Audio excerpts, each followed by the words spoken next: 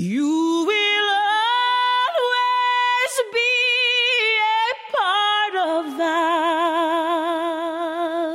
us. Oh, T-Moon.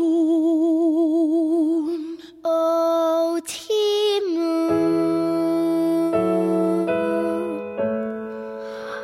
Oh, T-Moon.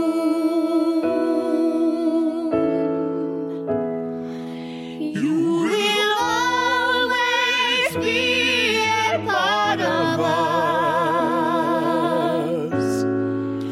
Oh, T-Moon. Oh, T-Moon. Oh, T-Moon. You will always be a part of us. Oh, T-Moon. Hello and welcome to Broadway Radio's This Week on Broadway for Sunday, January 6, 2019. 2019. My name is James Marino, and in the broadcast today we have Peter Felicia and Michael Portantiere. Peter is a theater journalist and historian with a number of books. His most recent is The Great Parade, which is available everywhere. His columns appear at MTI, Masterworks Broadway, Broadway Select, and many other places. Good morning, Peter. Hi. Good morning. Also with us is Michael Portantiere. Michael is a theater reviewer and essayist. He is also a theatrical photographer whose photos have appeared in the New York Times and other major publications. You can see his photography work at filespotphoto.com. Good morning, Michael. Good morning. Good morning, Michael. Also, as well as all your other credits, you are quite the interviewer and moderator, and you have something coming up with Santino Fontana, who is going to be coming on the Broadway radar screens very soon now, isn't he? Yes, and I like the way you say his name. Actually, that's one thing I want to ask him about is the Italianness of his name. I find that so intriguing. I haven't researched that yet.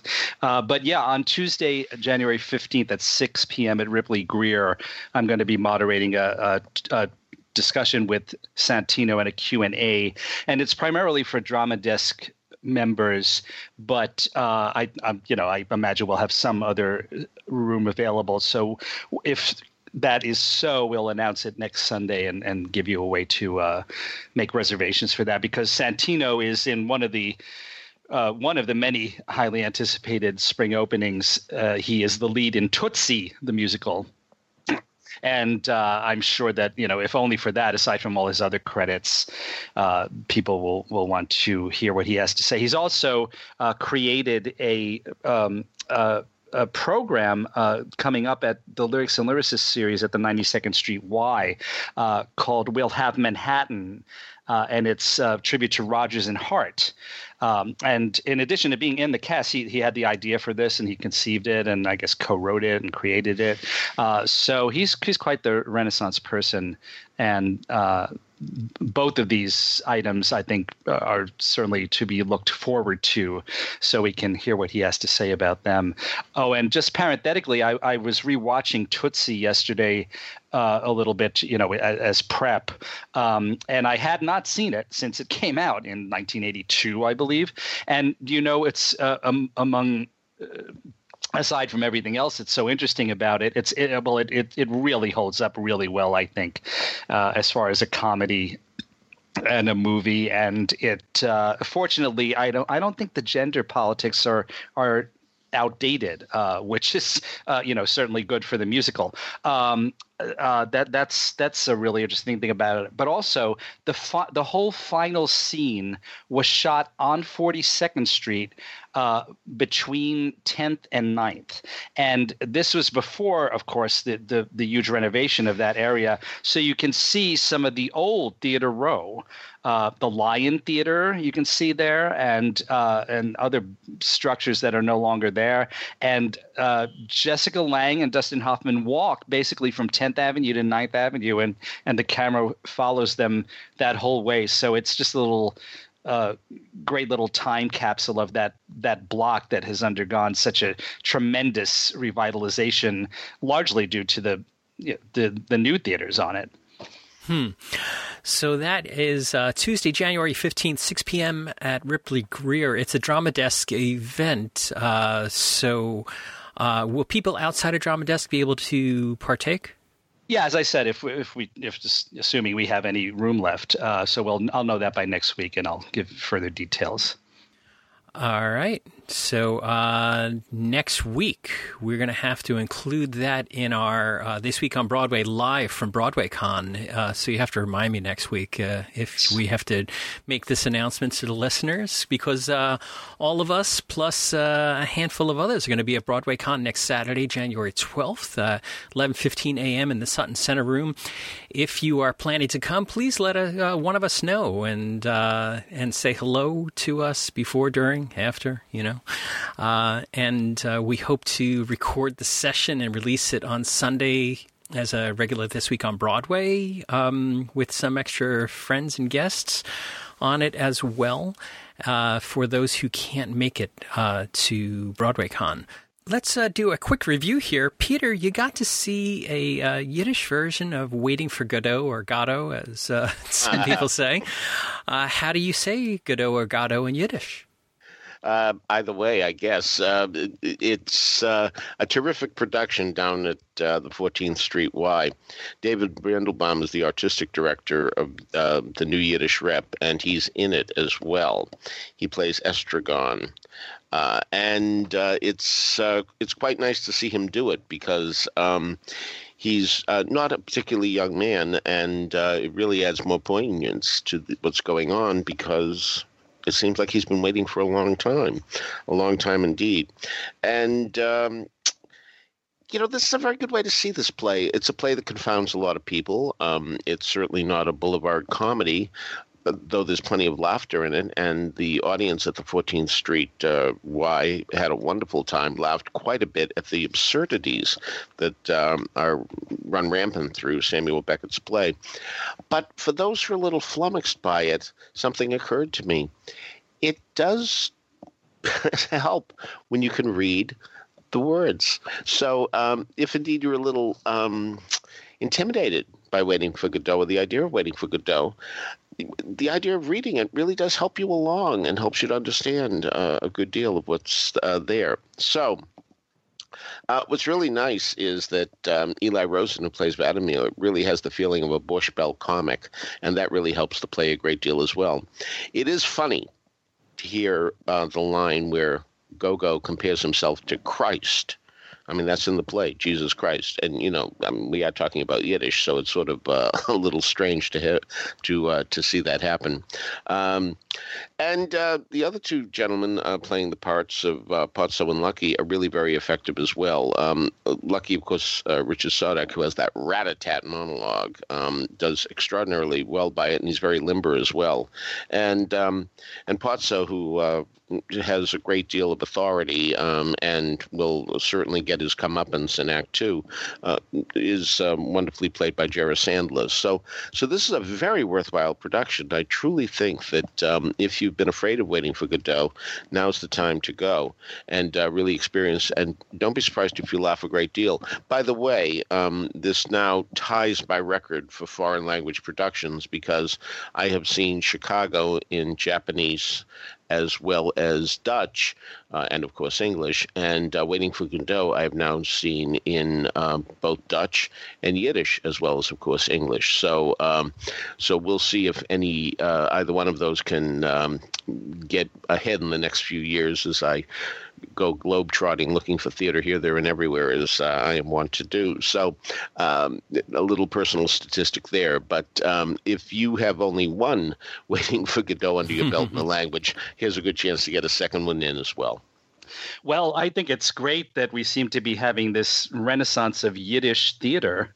Oh, I agree. In New York. I mean, of course, the tremendously successful Yiddish Fiddler on the Roof, this Godot you're talking about. But didn't we not long ago have a Death of a Salesman in Yiddish? Yeah, it was terrific too. Avi Hoffman was wonderful. Wonderful. And it's funny. I looked it up because I wasn't sure. I had it in my head that maybe Yiddish is considered to be a dying language, but this is what I found. It says prior to the Holocaust, there were 11 to 13 million speakers of Yiddish among 17 million Jews worldwide. 85% of the approximately 6 million Jews who died in the Holocaust were Yiddish speakers, leading to a massive decline in the use of the language. Assimilation following World War II, immigration to Israel further decreased the use of Yiddish among both survivors and Yiddish speakers from other countries, such as in the Americas. However, the number of speakers is increasing in Hasidic communities. So isn't that interesting? Well, I'll tell you, when people say to me, if there were a time machine, what would you go back and see? I often mention The Cradle of Rock's opening night, which is definitely my first choice. I also would have liked to have been there for Isabel Stevenson appearing in the Earl Carroll Vanities. That would have been something. I always talk about seeing the first performance ever of Harvey before the news got out that Harvey was a rabbit, because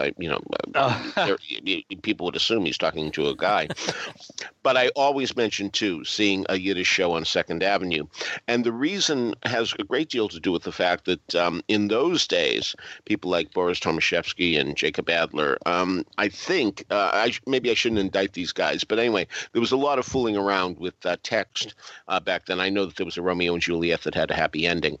But I would like to have seen what went on 2nd Avenue when there used to be a ton of Yiddish theaters down there. And that would have been great fun to see what happened. Of course, those theaters didn't offer any translations because, of course, the audience knew Yiddish quite well and didn't have to worry about what was being said. They knew exactly what was being said. So it is nice to have this renaissance, tiny as it may be, but it would have been great fun to see those, and now it's great fun to see these. So this is a new Yiddish Rep, and we also talked about their production of God of Vengeance in August of last year. Yeah, so, that's right. And they just did an Awake and Sing. I'm not sure, did we the Awake and Sing was terrific, yeah. Did we review the Awake and Sing? I don't recall. Don't remember, but I did see it, and it was very, very good. One of my dearest friends thought it was the best thing he had seen that entire year. And also there was a rhinoceros, too, done on 42nd Street at the Castillo Center.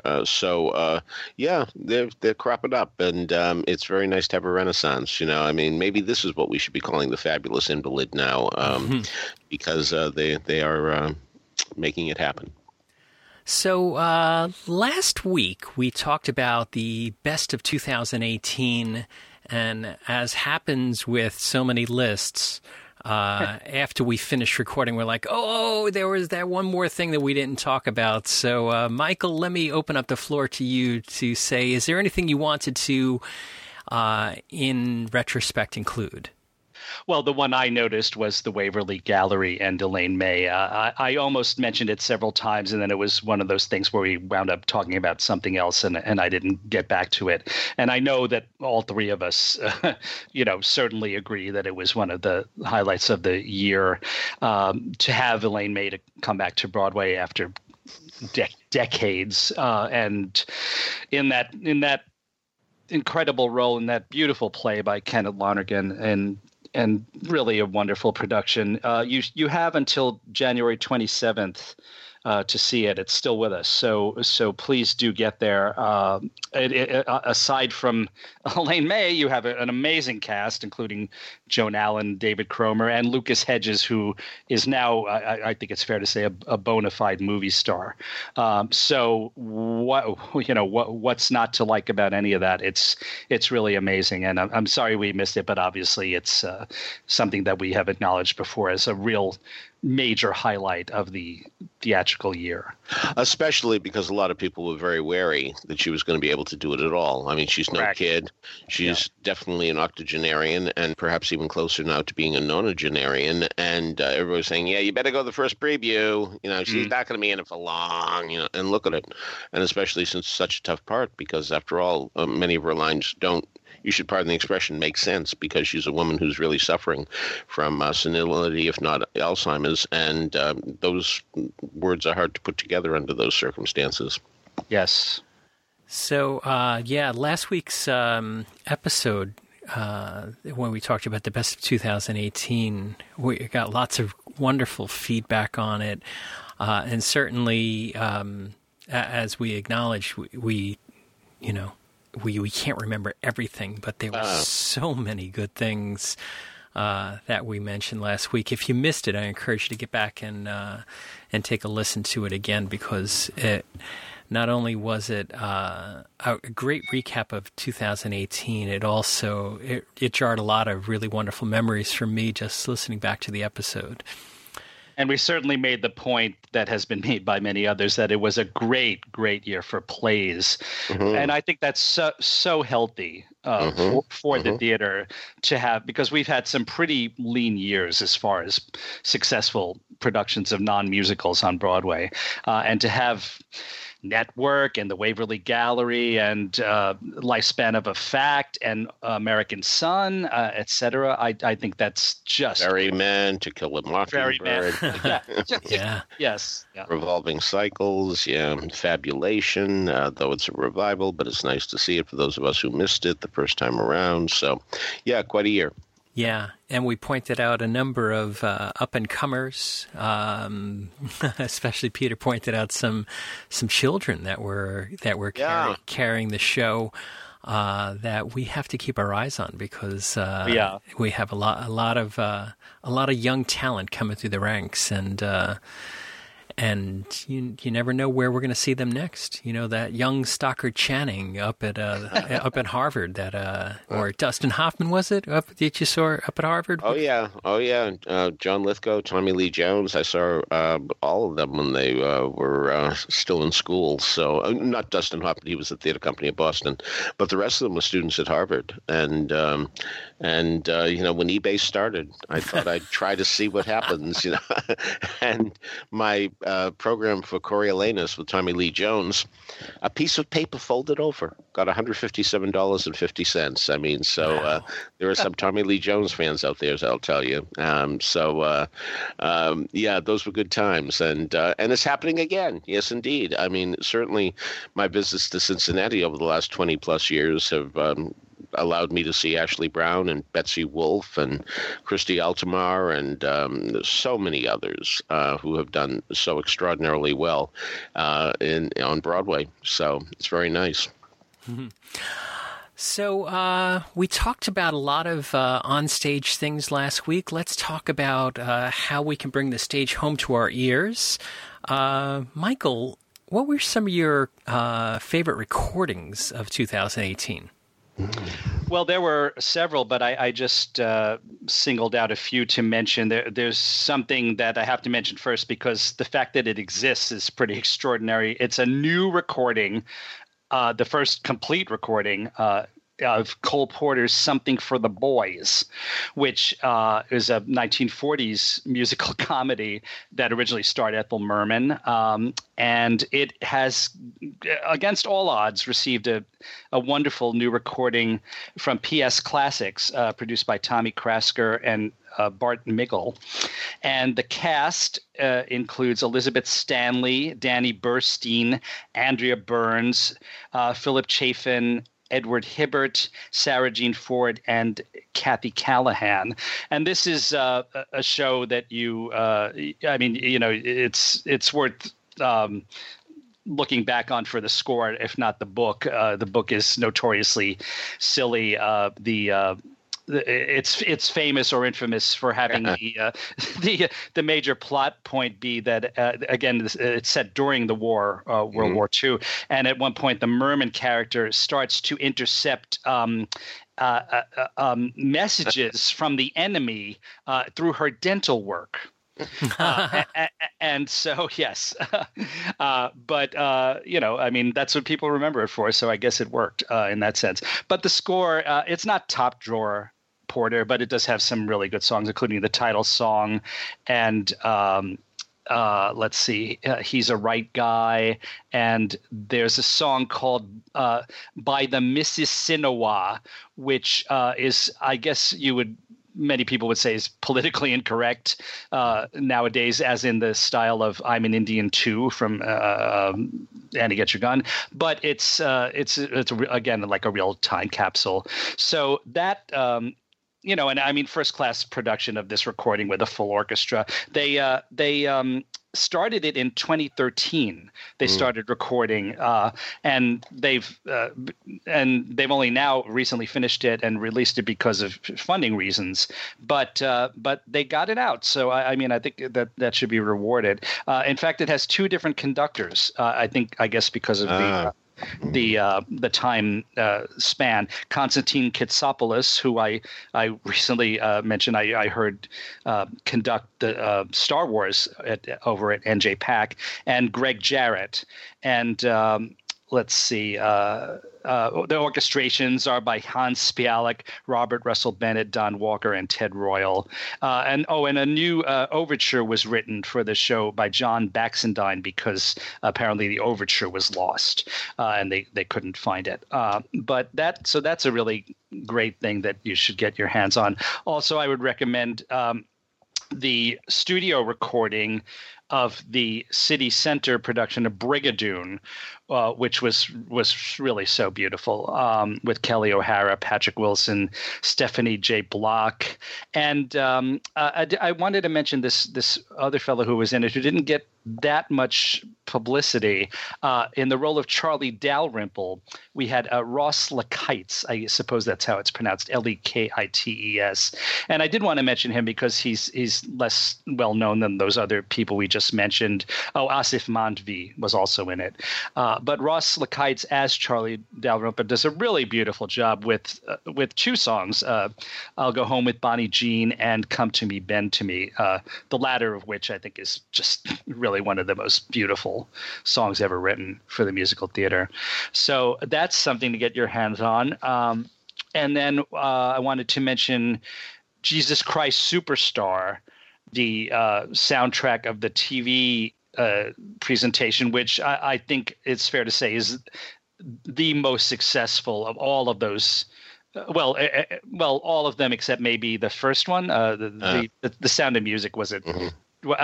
Was ratings wise was a huge hit. Rating wise, right? Yes, right. But Jesus Christ Superstar was a big hit ratings wise, and also I think in terms of quality, just really far better than all of the others, and was recognized with a Grammy for Outstanding Variety Special. Emmy for Outstanding Variety Special, and nominated for many Grammy Awards as well. And it really, I think the excitement of the recording of the event really comes across on the recording. I'm not 100% sure if it is an actual live recording or if it's maybe like a rehearsal and they put the audience sound in. I didn't actually see if that is specified, and even if it is, I'm not sure if it's true. But regardless, it sounds really, really great.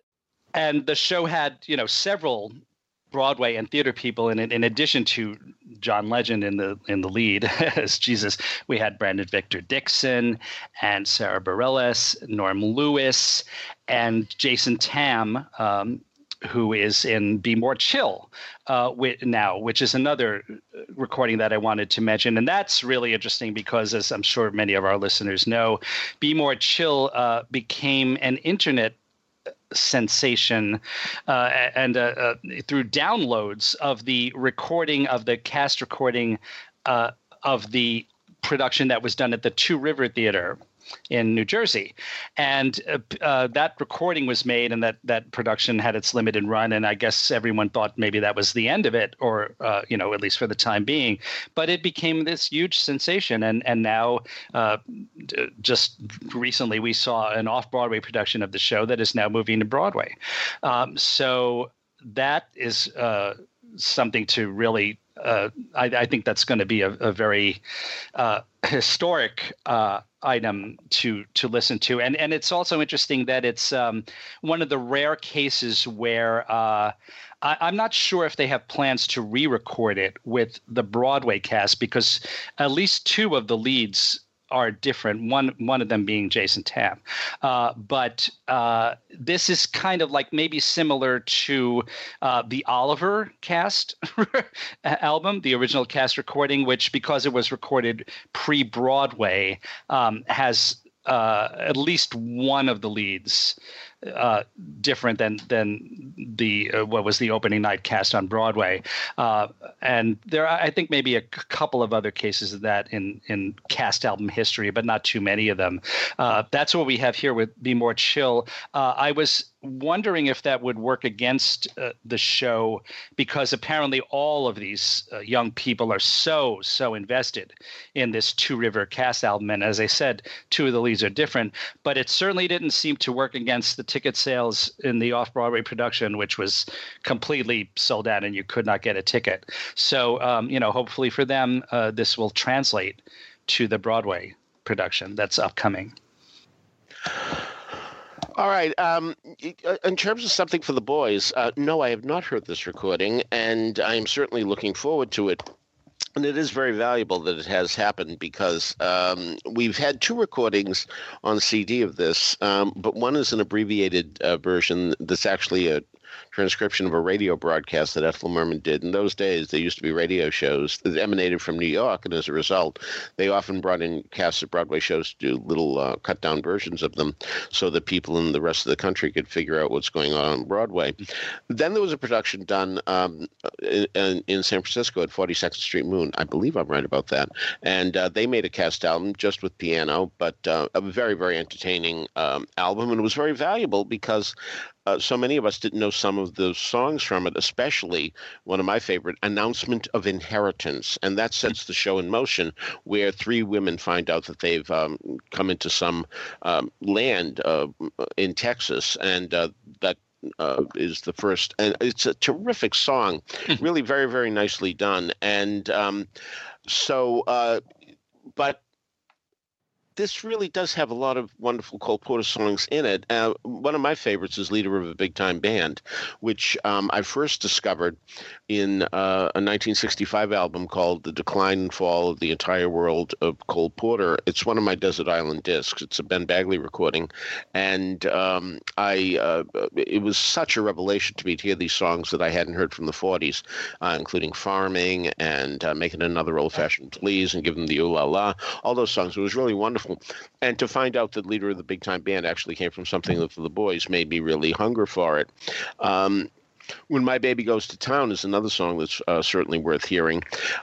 What's also interesting about Something for the Boys, as Ethan Morton points out in his magnificent book, Rodgers and Hammerstein, that's the name of the book, Something for the Boys was the last musical to open for Oklahoma. And he does contrast it with Oklahoma, the differences in that, and it shows you the advances the musical theater made. So in a way, Something for the Boys does finish a distant second, but Morton does manage to point out enough values in Something for the Boys to indicate that for its time, it really was a terrific show, but it was time to move on. And so you will get a great deal of pleasure from listening to Something for the Boys. I'm pretty sure of that will happen. In terms of Brigadoon, it's really quite wonderful that we do have yet another recording of it, because, of course, so many of the earlier recordings were terribly abridged in one way or another. Yeah, that has been rectified, but nevertheless, having a full one, especially by a cast this strong, is really very impressive. As for Jesus Christ Superstar, my question, Michael, is, did you listen to it on CD or did you listen to it on vinyl? Oh, I CD, but I'm aware that it's among the many many recordings that are now being issued on vinyl. I think that whole renaissance is so fascinating.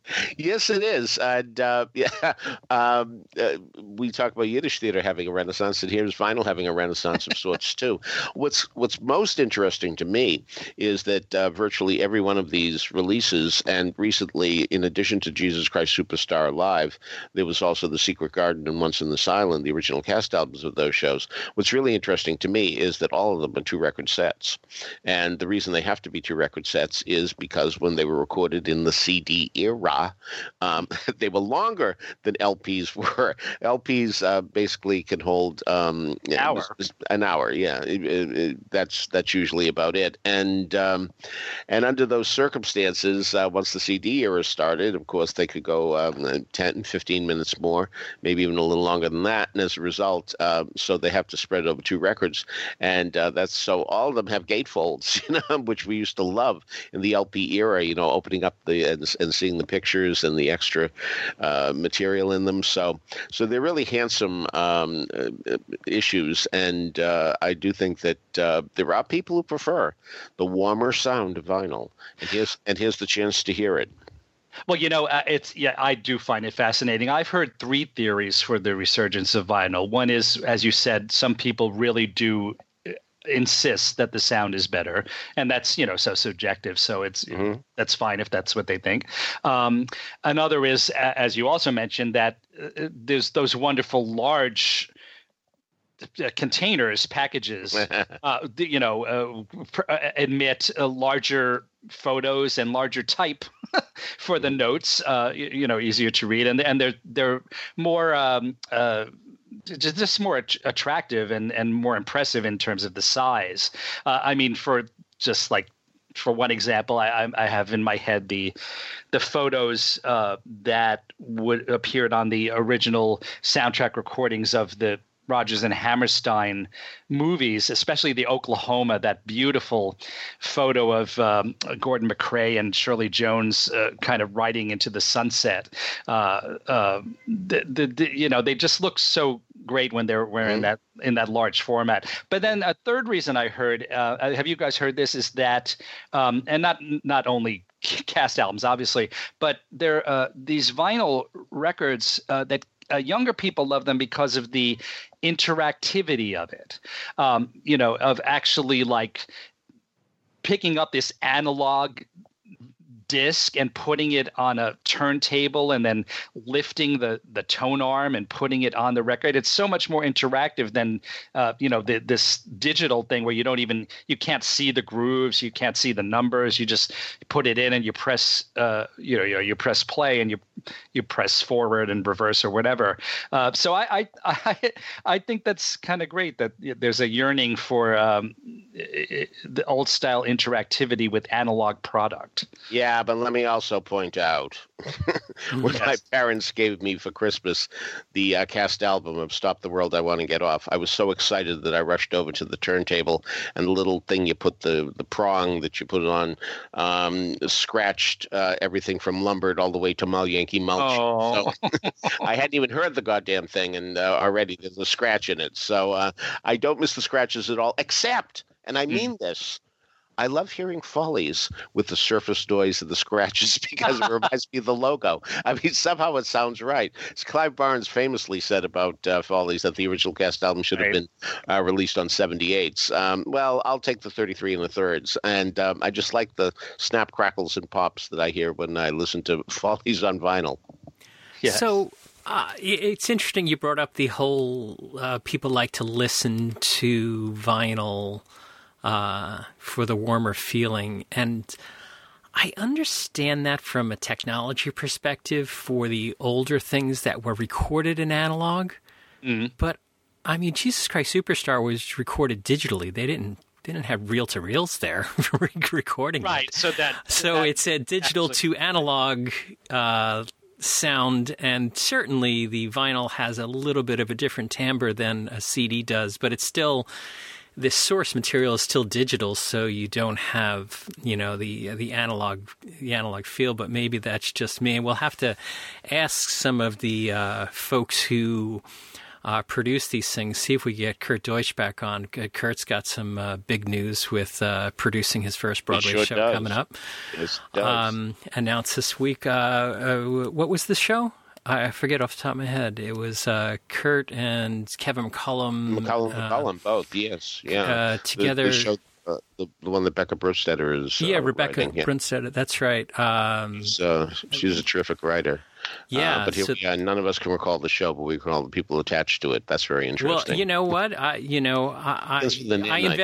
invest in people, not ideas. So, I mean, certainly Kurt is got a proven track record. Kevin McCollum's got a track record. Rebecca Brunstedt's got a track record. So I'm excited that they are working together. I can't remember, like you said, off the top of my head, I can't remember what the project was. So we have, a couple weeks ago, the Grammy nominations, the recording industry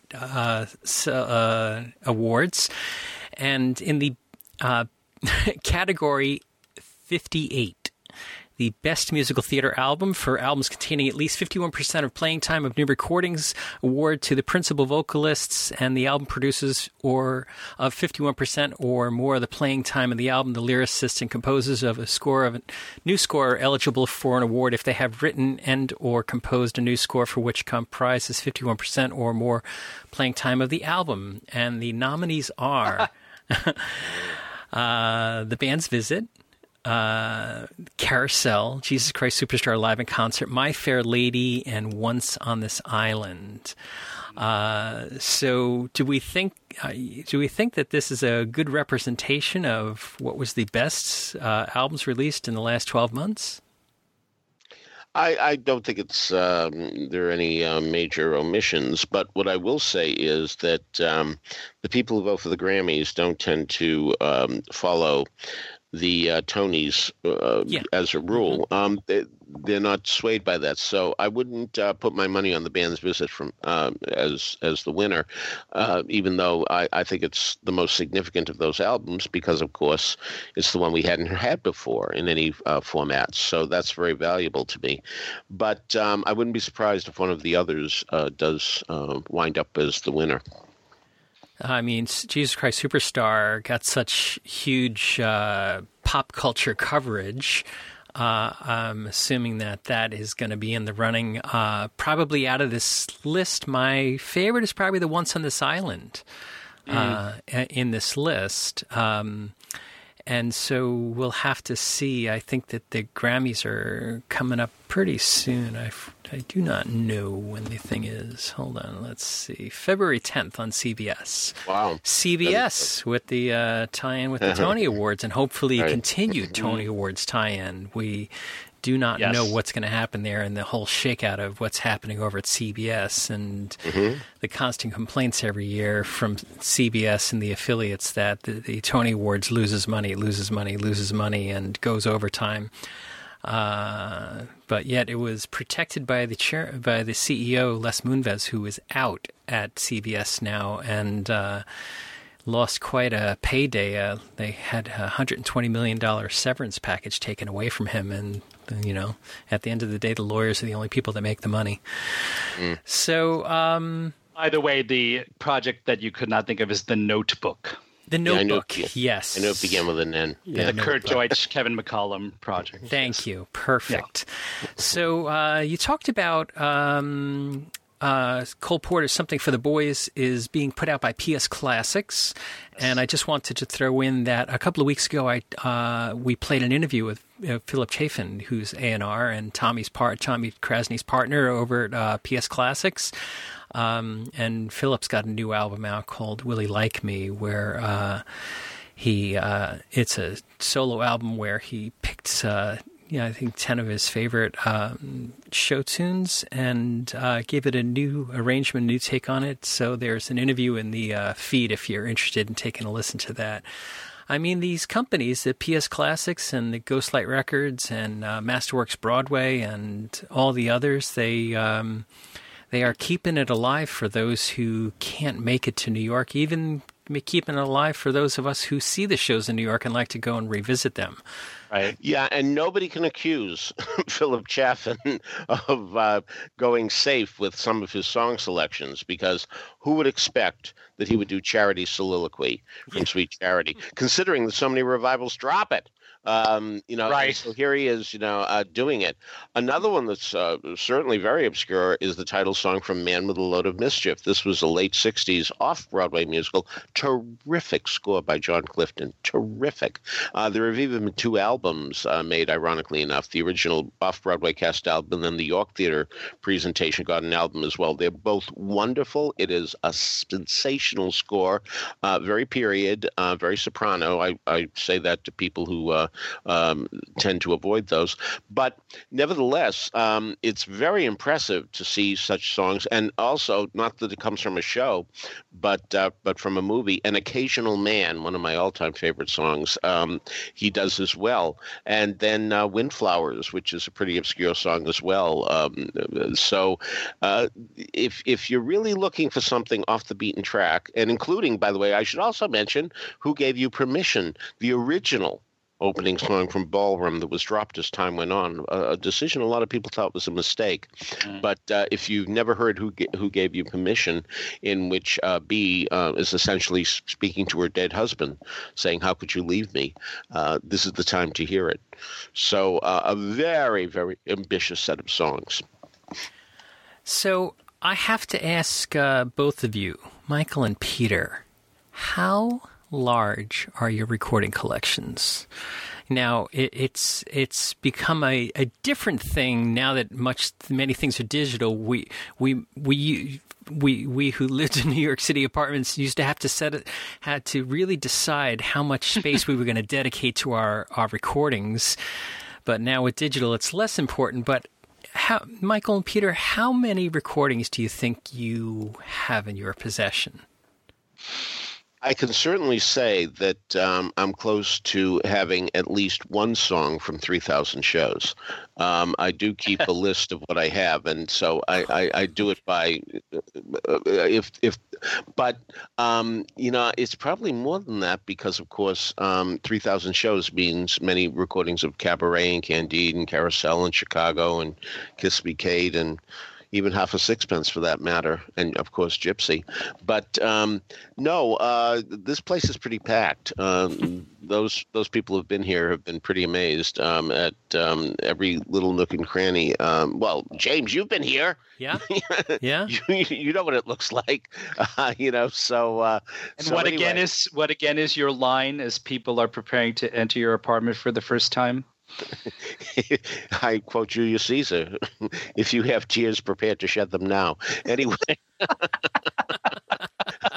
so, yeah. I mean, frankly, I think all our apartments look alike. But anyway, yeah, this is pretty packed. I think I have room for like 6 more CDs, and that's it. And yet, whenever I think I can't find another space, somehow I manage to do it. So I applaud my resources.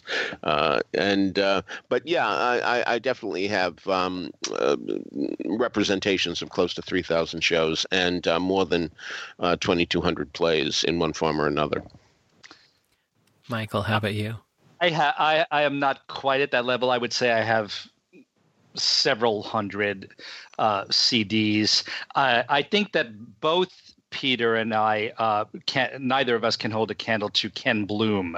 That's the one I've seen that's like an archive, and that's great. It's certainly helped me, the digital thing, because if it's especially if it's a show that I'm not completely in love with, I'm perfectly happy to get just a digital download, kind of for the record and for the collection, rather than necessarily have the physical media. But another problem with me that makes it even worse is that I'm into opera. So I have my musical theater section, but then I have my opera section, and as we all know, operas generally tend to be longer, and so almost all of them are at least 2, if not 3, sometimes 4 CDs. And then on top of that, they tend to come in packages that are even bulkier than that. So that that takes up a lot of space for me. And I have pretty much almost reached critical mass, but I think I'll be okay because of digital downloads. Yeah, so I would say that musical theater is probably a fifth of my collection. Oh. Most of my music is, 70s, 80s, rock and various other types of pop and things like that. About a fifth of everything is musical theater, and I have about 10,000. But I was forced to digitize everything, and I have it actually 10,000 CDs sitting to my left in a small little black box that's the size of a bread box that holds 30 terabytes of data. So it's much easier right now to portably move that stuff, but you need to back it up. Make sure you back up your stuff. Oh, yeah. But here's the question. When you get up in the morning and you have all these recordings to choose from, how do you choose what you're going to listen to? Do you have something in your head already? And now, this was a big dilemma for me. And frankly, I would start looking alphabetically. And so as a result, I tend to play Ambassador and Applause a lot. And so a few months ago, I decided, okay, here's what I'm going to do. I'm going to start listening to the shows of the 40s chronologically. And I had so much fun doing that. I went to the 50s. And I've now just started the 60s. But it's so interesting to see so many things that you didn't think of before. For example, when I listened to Fiorello, I didn't listen to the cast album. I listened to the demo recordings that Bach and Harnick made before the show went on the road. And so therefore, Little Tin Box is not in it because that song's written on the road. Yeah, but here's the thing. I had always heard that Where Do I Go From Here, which is a beautiful, beautiful ballad, and I really recommend Liz Calloway's recording of it, which I think is sensational. Where Do I Go From Here, a terrific ballad, was replaced by Marie's Law because George Abbott wanted something funnier. And so I always assumed they wrote that Philadelphia, but there it is on the demo. So obviously they had it ready to go and had both songs just in case Mr. Abbott wanted one or the other. Also, one of my friends, I'm not going to give his name, he may not want me to, but he refers to Donald Trump as the liar in chief. Okay. Now, what's interesting to me while listening to Green Willow the other day, there's that expression, liar in chief, in a song called What a Blessing, which deals with the devil. And the devil, the minister in the show, was played by Cecil Calloway, who was a terrific, rotund, wonderful actor, refers to the devil as the liar in chief. And so I really recommend it. It certainly, I don't know if I'll live long enough to go all the way, but the thing is, I really recommend people doing this. If you really, it does answer the question, what am I going to play today? And I always remember in Terrence McNally's plays, The Lisbon Traviata, there's such discussion about what the people are going to play that night when they're together. And I can still hear one of the characters saying, 10,000 records, and we can't even decide on which one to play, So this answers the question. So I truly recommend that. And I also recommend doing what I've been doing, is looking for alternate recordings. For example, yesterday was Bye Bye Birdie, and I played the London cast album rather than the Broadway cast album because I don't know that nearly as well. And so that's fun too. Also to hear the little differences from London to Broadway. For example, in English Teacher, Rosie sings that you want to be Mrs. Phi Beta Kappa. And in the English recording, she says, Mrs. College Professor. I guess there's no Phi Beta Kappa in London. That's my guess, since the lyric was changed. So I think that's really terrific to hear the differences between London and American recordings. And we mentioned how I just love this, how for the British production of She Loves Me, Sheldon Harnick had to change all of the lyrics that have the word clerk because they don't pronounce it that way. They say Clark. Although Lorenz Hart told us that anyone who pronounces Clark is a jark, right? Yeah. So the London production of Hamilton had changed a handful of references that they didn't think that folks that are not Americans would get. Everything Weehawken. Oh, it was something that quickly comes to mind that, nobody, there's a lot of jokes about Weehawken that, quite truthfully, people out of the tri-state area might not get. So I wonder if Hamilton will ever have a cast recording. And news this week that Hamilton had a... Do you mean Spamilton? Spamilton. Hamilton had a $4 million week on Broadway last week. That's and something. It begs the question, how much is enough? Mm-hmm. And speaking of Spamilton, that is now touring. So if you can't see one, you can see the other. And it is touring near wherever the Hamilton tour is touring. Yes. So it's almost shadowing it and things along those lines. So wherever you can, if you can't get that Hamilton ticket, maybe you can find the Spamilton close. So Peter, you talked about listening to the 40s and the 50s and the 60s. Maybe it would just be easier to go to Scott Siegel's concerts. Well, I don't think it would be. As much as I like Scott Siegel's concerts, I think that takes more effort. Yeah, maybe Scott Siegel is doing the same thing that you're doing. That he's listening to. Let me listen to 1953 right now and pick out. Sure.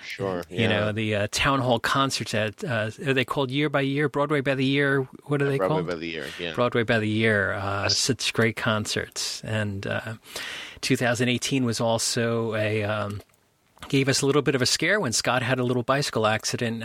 But I've seen him at the theater a few times, and he seems to be every day walking with stronger step. Yes, I saw him just the other night as well when I came out of Choir Boy, and indeed, he is getting out there. He is seeing the shows, and that's really good. And we certainly wish him as speedy a recovery as can be expected. It's funny that you talk about. What do you listen to when you get up in the morning? Because I remember moments when I was a student at Penn State University, and my family lived in New York, and I lived when I was going back and forth to and from Penn State along Route 80. I would estimate my time of arrival in 2.5 Les Mis recordings. So. I was like, I think I can listen to Symphonic twice. I can listen to the London cast 2.5 times before I got home and things like that. So I can't.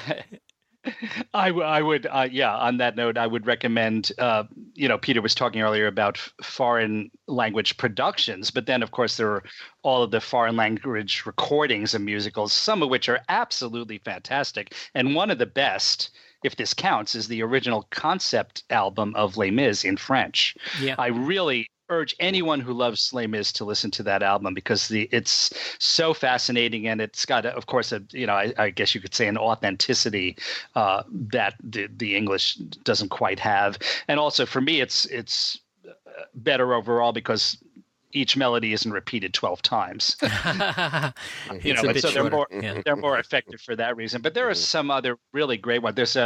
There is I think 2 Italian cast recordings of Promises, and the more recent one is absolutely fantastic. And then there is as I think we probably mentioned, there is a recording of Fiddler on the Roof in Yiddish from the 60s for when that translation was first prepared, which I believe is the same translation that's being used now in this new production. So I think I transferred that from LP to cassette years ago, and I think I still have the cassette. I have to see if I can dig that out and listen to that. I was just talking the other day. It's funny, Stop the World comes up again because in Stop the World, I Want to Get Off, the American girl is little chap goes through a lot of women, and one of them is an American, and she's not a terribly bright bulb, and to the point at which she says that she thinks Mr. Eisenhower is absolutely great, and the conductor has to tap his baton and inform her that it's now President Kennedy, which it was in 1962. And as time went on, that whole sequence had to be changed after the Kennedy assassination. And when the Swedish album came out, I was very interested to hear how they were going to handle this. And the Swedish cast album, there's all the Swedish words, and then you hear Eisenhower, and I thought, okay, what happens next? And you hear the tap, tap, tap. And then you hear Johnson, so they just skip over Kennedy.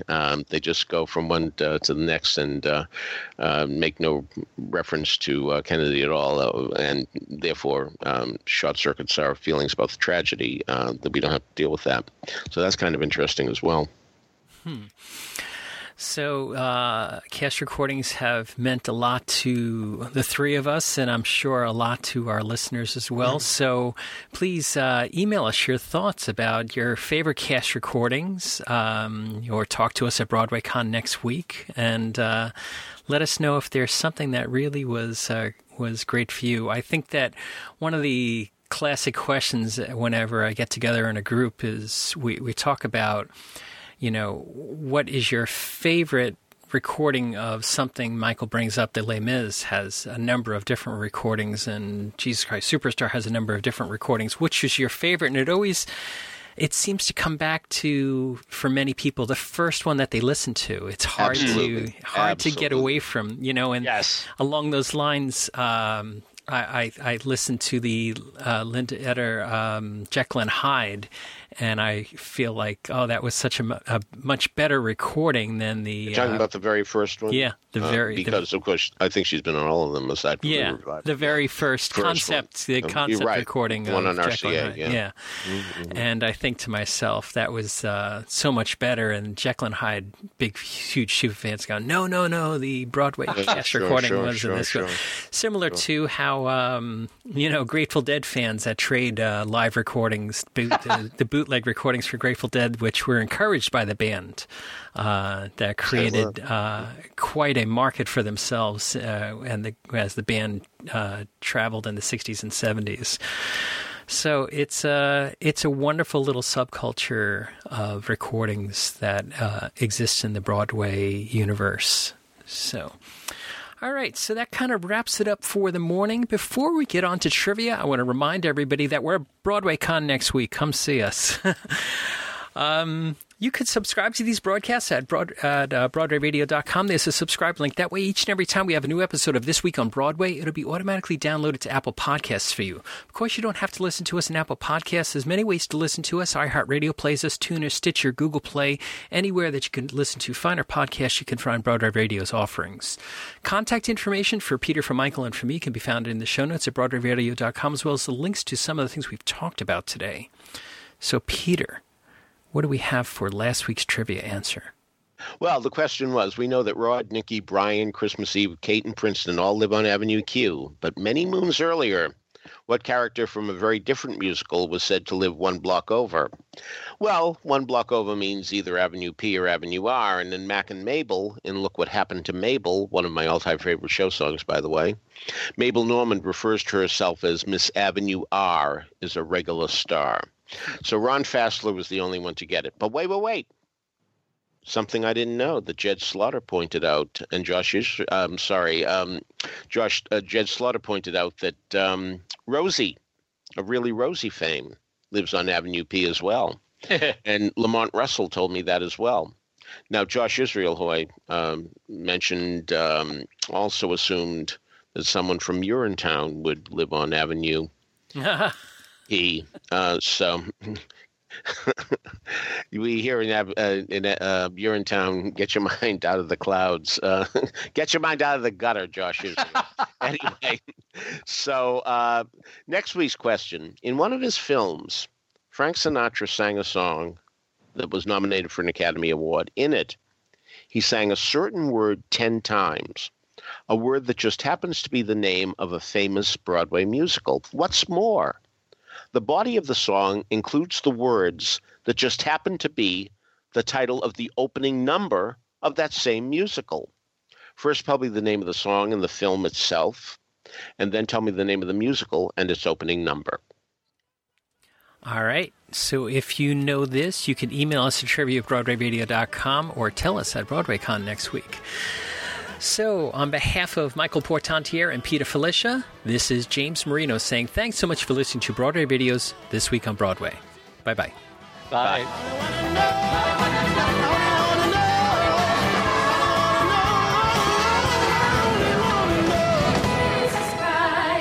Jesus Christ, who are you? What have you said? He